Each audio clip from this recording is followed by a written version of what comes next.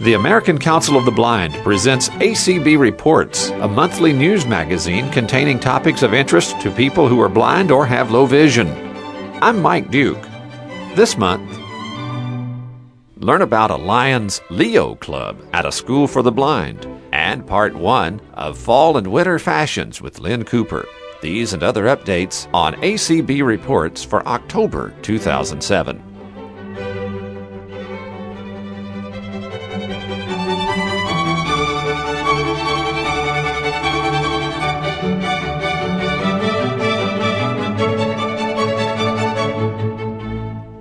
The Indiana School for the Blind and Visually Impaired has its own Leo Club. Al Lavati is a teacher at the school and the club sponsor. During this year's convention of the American Council of the Blind, Mr. Lavati gave a brief history of the club. Thank you. About 5 years ago, Professor Matt Maurer of Butler University and I began working with students at ISBVI using technology and pizza as a hook to bring students together to form a group called the COGS. The kids thought this stood for a collection of geniuses. Or maybe they thought of the cog itself, that integral small component of a machine that, while it may be small, without it, the machine's not going to work. Things can't be created. Progress just stops in its tracks. Matt and I let the kids think that they were geniuses because we knew the real meaning of COGS, which is a collection of geeks. As we worked with the students, we found ourselves focusing less on technical aspects and spending more time on the personal skills of the students, the way they interacted with the others, and more importantly, the way they viewed themselves and their role in life. It may sound a little strange that we took away the fancy technical toys, but we replaced that with more pizza, and our monthly pizza bill grew as more students showed up for the meetings. We were so successful that Pizza Hut sent my wife flowers, washed the dog, and even trimmed the hedges. A couple of years ago, the COGS went through a little change, and with the help of the Washington Township Lions Club of Indianapolis, we became a Leo Club, which is the youth component of the Lions. And until I officially hear otherwise, I'm telling the people that the ISBVI Leo Club is the first club in the world with a 100% membership of blind and visually impaired youth. Yeah.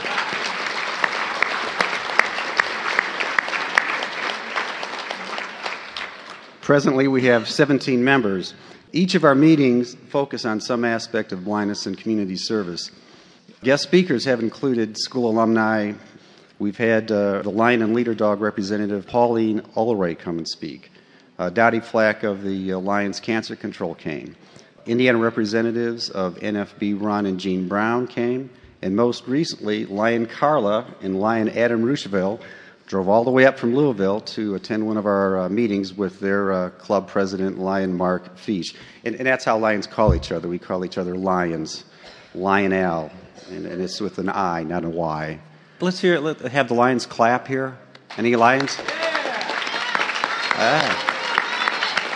I keep telling the kids that the Lions are all over the place. We keep finding more and more. Lion Carla and Lion Adam came and talked to the kids about Lionism, ACB, and just generally pumped them up for this year's convention. We even had a conference call, and ACB President Chris Gray joined us for a few months and spoke to the kids, which was really neat. During the past couple of years, the ISBVI Leo's community projects have included working with the residents of an Alzheimer's assisted care unit of St. Paul Hermitage located near Indianapolis. We don't bake cookies, we don't throw parties, we visit. We eat with the residents, we knit with the residents, we sing with the residents, we play music, we read to them, and we just basically visit. It's sort of like visiting Grandma and Grandpa is the way I kind of explain it to the kids. One of the big things that we do when we visit the residents is that through our horticulture department, we bring plant cuttings. And so every time we visit, we tend to the plant cuttings and we help the residents care for the plants. And eventually, at the end of the year, some of the plants stay in the residents' rooms and some of the plants are then taken outside and planted around the facility. One of the side projects that developed from that is that a couple of Leos and a staff member, Dave Schneiders, built a wheelchair-high accessible potting table so that the residents, who all are in wheelchairs, able to work outside and continue to experience the joys and pleasures of working with plants.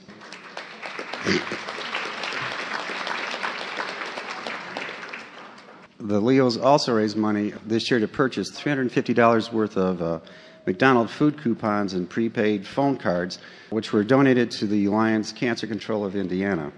These items have been made available to families of patients receiving cancer treatments, as many times the patients are far from home and familiar surroundings. The phone cards help to provide a line of communication with distant family members, and the McDonald's coupons offer a little distraction during what can be a difficult time. The Leos have also been supportive of their sponsoring Lions Club by helping out at the annual corn stand at the state fair. Two of the Leos present, Leo Alyssa and Leo Alex, each worked separate shifts at the 500-degree oven that roasts the corn. Leo Alyssa holds the record of working a 4-hour shift by herself. And trust me, when the wind changes directions, it feels like you're losing your eyebrows. The Leos have also attended and presented at various state-level Lions conventions and have visited many local Lions clubs around Indiana, making presentations about blindness and low vision and ISBVI. A couple of Leos and ISB staff member Judy Reynolds and I also attended the Indiana State Conventions for ACB and NFB this past year. It was at the ACB convention that we met ACB Lion Alan Beatty, who helped start the process of helping us get to the convention. Additionally, the Leos raised money that was used, along with money received from the Indiana Lions Committee for ISBVI, and their families to fund this year's summer trip. In addition to the 6 Leos, the 2 staff members from ISB here at the ACB convention, 3 Leos and 1 ISB staff member are also attending the NFB convention in Atlanta. But money wasn't enough to ensure a seat on the plane to here or to Atlanta. Several of the staff put together a Steps to Minneapolis and Steps to Atlanta document that included researching both groups, finding information about some of the movers and shakers in the organizations, reading books and stories dealing with blindness and low vision, looking over last year's convention, for example, and pretending that this was last year, and what would you do if you went to last year's convention? Pick out some of the sessions and tell us why you want to go to them and what you think to get from it. During this process, we kept communication up with the families, and the students were encouraged to take their families to the websites to show them what they found and to discuss. And during our stay, too, we're having the kids meet at night. We're talking about our experiences and writing things down. I'm making the kids keep track of their expenses, and if I don't get receipts, you're not getting any more money from me.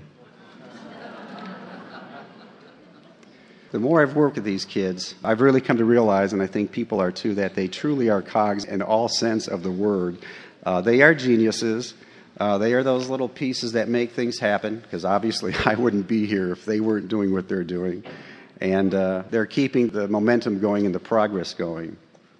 And my hope, really, for the coming year is that we are able to strengthen our ties with organizations such as ACB, NFB, the Lions, the alumni of ISBVI, and other schools to help bring this type of valuable information and experience that we've had to more youth around the state and the nation. Thank you.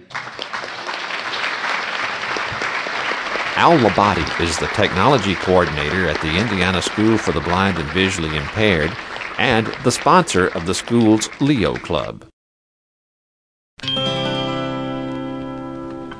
From the American Council of the Blind, you're listening to ACB Reports. Last month, American Council of the Blind Advocacy and Governmental Affairs Director Eric Bridges reported on several issues pending in Congress, including S-1686, the Legislative Branch Appropriations Act, which will fund the National Library Service Digital Talking Book Program. At our production deadline for this program on September 15th, no action had occurred on this bill, and no action is expected before October 1st, the beginning of the new government fiscal year. ACB's Washington Connection will give you late-breaking information about this and other legislative issues. You can contact the Washington Connection toll-free at the number given at the end of this broadcast.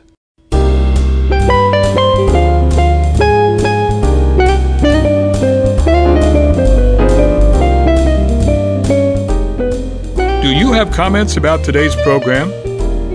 Send an email message to reports@acbradio.org or write to us at American Council of the Blind, 1155 15th Street, Northwest, Suite 1004, Washington, D.C., 20005.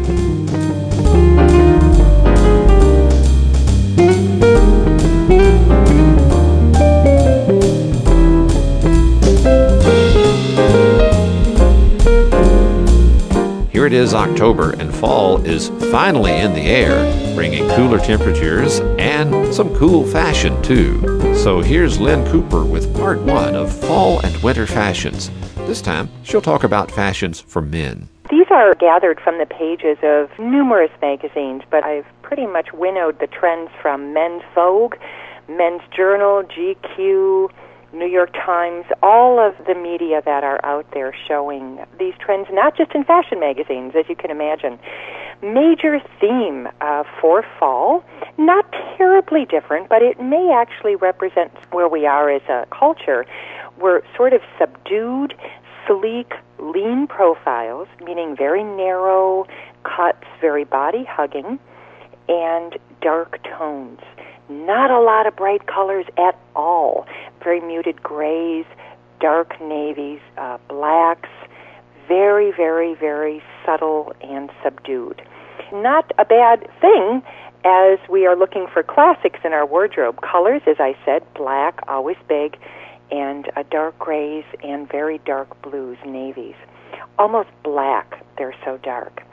Outerwear, we see a new look, which is a single-breasted. This is everywhere, and it's so terribly elegant, and it's one of these that if you are going to make an investment, 2 thumbs up. It's a single-breasted car coat, and it's very slim. Doesn't have to be so slim, but it doesn't have a lot of bells and whistles. No belt. It's usually just to the knees or a little bit below, and it's in either microfiber, which is that sort of silk-feeling polyester or synthetic fiber that travels really well as it doesn't wrinkle, or in wool. Another big look is a leather motorcycle jacket. They're calling them a motocross jacket, and probably everybody over the years has one in their closet. They're also easy to find at resale shops. And they can look weathered. They needn't look brand new, but leather motorcycle-style jackets, real big for men and women. And, of course, a classic trench is still a great investment. That's a Burberry-style classic, either khaki or black or a dark-colored trench coat, which is a really good idea for wearing over suits and what have you. And, of course, your top coat. I really suggest a nice, as much as we can pay for it is a good idea, because that is something that we want to look well, and a wool top coat is a very good idea in a dark color, gentlemen. So that is one of those pieces that we're going to get a lot of wear out of. So think about that as an investment as we move into fall and winter, and something in a classic style that we can carry on for years and years. When we look at suits and sport coats, subtle again, we're seeing 3-button. Of course, that seems to be the profile, 3-button. And remember, we only button 1 or 2. Slim profile, again, dark colors, narrow slacks. If I can wrap it up into a look, if you will, it's sort of the boys band in the 1960s. Very narrow jacket, very tapered, narrow slacks. Now, gentlemen, if we are not 20 years old and have model bodies, which most human beings don't, we want to adapt this for ourselves. If we go into a store where we normally shop and they cater to mature individuals, that narrow slack will not be quite so tapered to the ankle. It will be modified. And of course, in slacks, absolutely no pleats. And with a narrow slack, you're very seldom going to see a cuff either. In suits, what we're seeing, Mike, is it's so subdued that the only detail we are seeing for men is a very subtle stripe. Call that a chalk stripe, but it's very, very, very subtle. In past years, when it's been flashier, you might have a bolder, louder pattern on the suits or a louder stripe, but it's a very subtle stripe. And then another thing that's being shown, kind of a new look, which is sort of fun, is not a three-piece suit per se. That, of course, is always going to be seen for that whole British banker look, but a sweater vest, a very thin, knit sweater vest. It's a nice touch under a suit, and it is a nice touch just by itself with a pair of dress pants and maybe a tie. Sport coats, usually, Mike, sport coats are where we can get kind of wild and woolly in patterns and fun prints and what have you, but in this sort of subdued season, we are seeing very, very, very subtle patterns, and if they are there, they are very subdued. Shirts and tops, dress shirts, small checks, small, thin stripes. Once again, it's fun to put a pattern in one's dress shirt, but this season it's very small, it's very subdued. Stripes are always big. Of course, French cuffs continue to be huge. They are really staying strong, and that is a very powerful look for a very classic business environment. And then casual shirts. Let's just say, Mike, that somebody's bopping around during the day in their casual slacks or jeans, which are, of course, again this year, following with the rest of the trend, dark blue. Blue jeans are dark blue. We're seeing dark, long-sleeve, sometimes a little sheen to the cotton fabric shirts, and they are narrow-fitting as well with a nice belt. Sweaters, zip cardigans are the rage. Not your grandpa's cardigan, with the 3 buttons and the 2 pockets. It's a zip cardigan, very sleek. Once again, subdued colors, dark gray, dark blue, black. Mock turtleneck, meaning it comes up and it zips usually all the way into what would be a faux turtleneck. A plain or, as I said, a subtle pattern, sometimes maybe in a real subdued argyle pattern, which is that pattern you'll see on socks, which is diagonal pattern, but very subdued. And this zip cardigan is worn in lieu of a jacket. It's a real nice look if you're going somewhere and you're not sure that you want to drop on a sport coat. It's a real nice look, so that would be an investment piece. And slacks, once again, following that 60s look, lean and narrow at ankle. More exaggerated trends can be followed when one is young. This is my advice. And then, of course, the designers deliver a modified version of that fashion-forward look that sets the trend. So what will happen is when they send people down the runway, those things are usually modified before they are delivered to stores across America. No pleats, as I said, so we want to stay with the flat front. And once again, no matter what size we are, fellas, that is slimming. Dark, again, to dark black and dark navy, dark gray. And as I said before, the blue jean color is dark. And that is kind of nice, too, because that becomes more formal. Remember, the darker the color, the more formal it becomes. And, of course, we, as best we can, never crease your jeans. Ties, actually the hippest new tie, and if you want to throw in one for fun, and I wouldn't say spend a lot of money on it, are knit ties. And these are actually knit ties, Mike, that we saw maybe back 20, 25 years ago, and then slim. A knit tie will pretty much keep the same width throughout the entire tie, and it's going to be reminiscent, once again, of the 60s, slimmer than a regular silk tie. Eyeglasses, for regular eyeglasses, vintage 1960s, meaning that kind of Steve Allen black, kind of chunky. So the first thing you see on somebody is their eyeglasses. And then for sunglasses, what remain really big are wire-framed aviator style, and that's the curved eyeglass and its curved piece of metal across the nose. The aviator style, that is a style that any optician would know of if one went to the optical store, but also anybody in an eyeglass department would know what you're speaking of if you requested an aviator style. And accessories, Mike, messenger bags versus backpacks continue to be big, and usually they're worn across the body for security and also for ease on the back. and the spine, but for practical reasons, a backpack, not a bad idea. Keep it in a solid color so that it doesn't look like a junior high school. If you've got one hand in a cane, one hand on your dog, practicality dictates that you may need to wear a backpack. And then facial hair, what we're finding is clean-shaven. You know, some seasons we have a little goatee, or some seasons they show a little mustache or something. Facial hair is clean-shaven, which certainly makes it easy for our listeners, easier. And finally, hair, shorter on the sides, longer and wavy and full on top. Not a buzz cut on the sides, but certainly shorter on the sides, not terribly exaggerated sideburns, and a little longer and fuller on the top, which is kind of a fun look.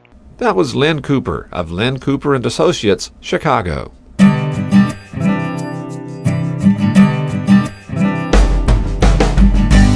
Lynn Cooper developed the Mirrors Project as part of her personal and professional effort to make the world accessible to all people and to offer positive reflections to people of all abilities. These personal image segments heard on ACB Reports are an ongoing part of the Mirrors Project. Lynn has established an email address through which to receive your feedback, comments, and suggestions regarding these personal image segments. That address is mirrors1usa@yahoo.com. That's mirrors1usa@yahoo.com. The number is the number 1.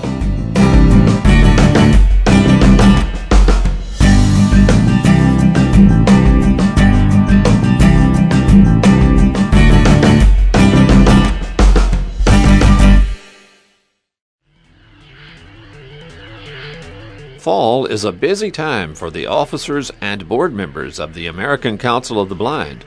Not only do they have a fall board meeting scheduled, but they're also attending conventions of numerous ACB affiliates. Here's a list of upcoming affiliate conventions pulled from the calendar page of the ACB website.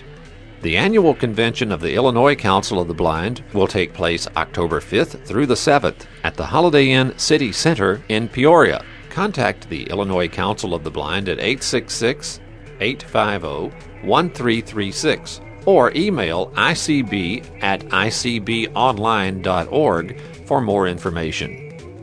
The South Dakota Affiliate Convention will be held on October 12th and 13th at the Starlight Inn in Brookings. The theme is, Where Are We Going? ACB of Oregon will hold their state convention October 19th through the 21st at the Grants Pass Conference Center in Grants Pass, Oregon. For more details, email lady-potter@comcast.net. The Mountain State Council of the Blind of West Virginia will hold its convention October 19th through 21st at the South Branch Inn. For additional information, please email the Dog Mom, that's THEDOGMOM, at verizon.net.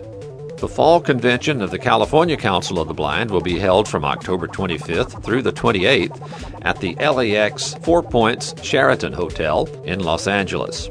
ACB of South Carolina will hold its convention on October 26th through the 28th in Greenwood, South Carolina. For more information, email mrtsbettyjno1@hotmail.com. Looking ahead now to November, the 34th Annual Convention of the Michigan Council of the Blind and Visually Impaired will be held November 1st through the 4th at the Holiday Inn West in Kalamazoo. For additional information, phone 877-254-6393. The Pennsylvania Council of the Blind will hold its convention on November 2nd through the 4th at the Best Western Lehigh Valley Hotel in Bethlehem, Pennsylvania. Call the PCB office for additional information at 877-617-7407. The convention of the Washington Council of the Blind will be hosted by the United Blind of Spokane on November 1st through the 3rd at the Doubletree Hotel, Spokane City Center. American Council of the Blind of Ohio will hold their convention November 16th through the 18th. The theme is ACBO, Achieving the Courage to Believe in Ourselves. For additional information, email lmwachtel@fuse.net. ACB affiliates are encouraged to place their conventions and other significant affiliate dates on the calendar page at acb.org. You've been listening to ACB Reports, heard on Radio Information Services nationwide, on Side 4 of the Braille Forum Cassette Edition, and throughout the world on acbradio.org. ACB Reports is produced at Radio Reading Service of Mississippi, a service of Mississippi Public Broadcasting. Send suggestions and comments about this program to reports@acbradio.org. Contact the American Council of the Blind online at acb.org or phone 800-424-8666. Thanks for listening, and please join us again next month for another ACB Reports. Connecting the blind community around the world. This is ACB Radio.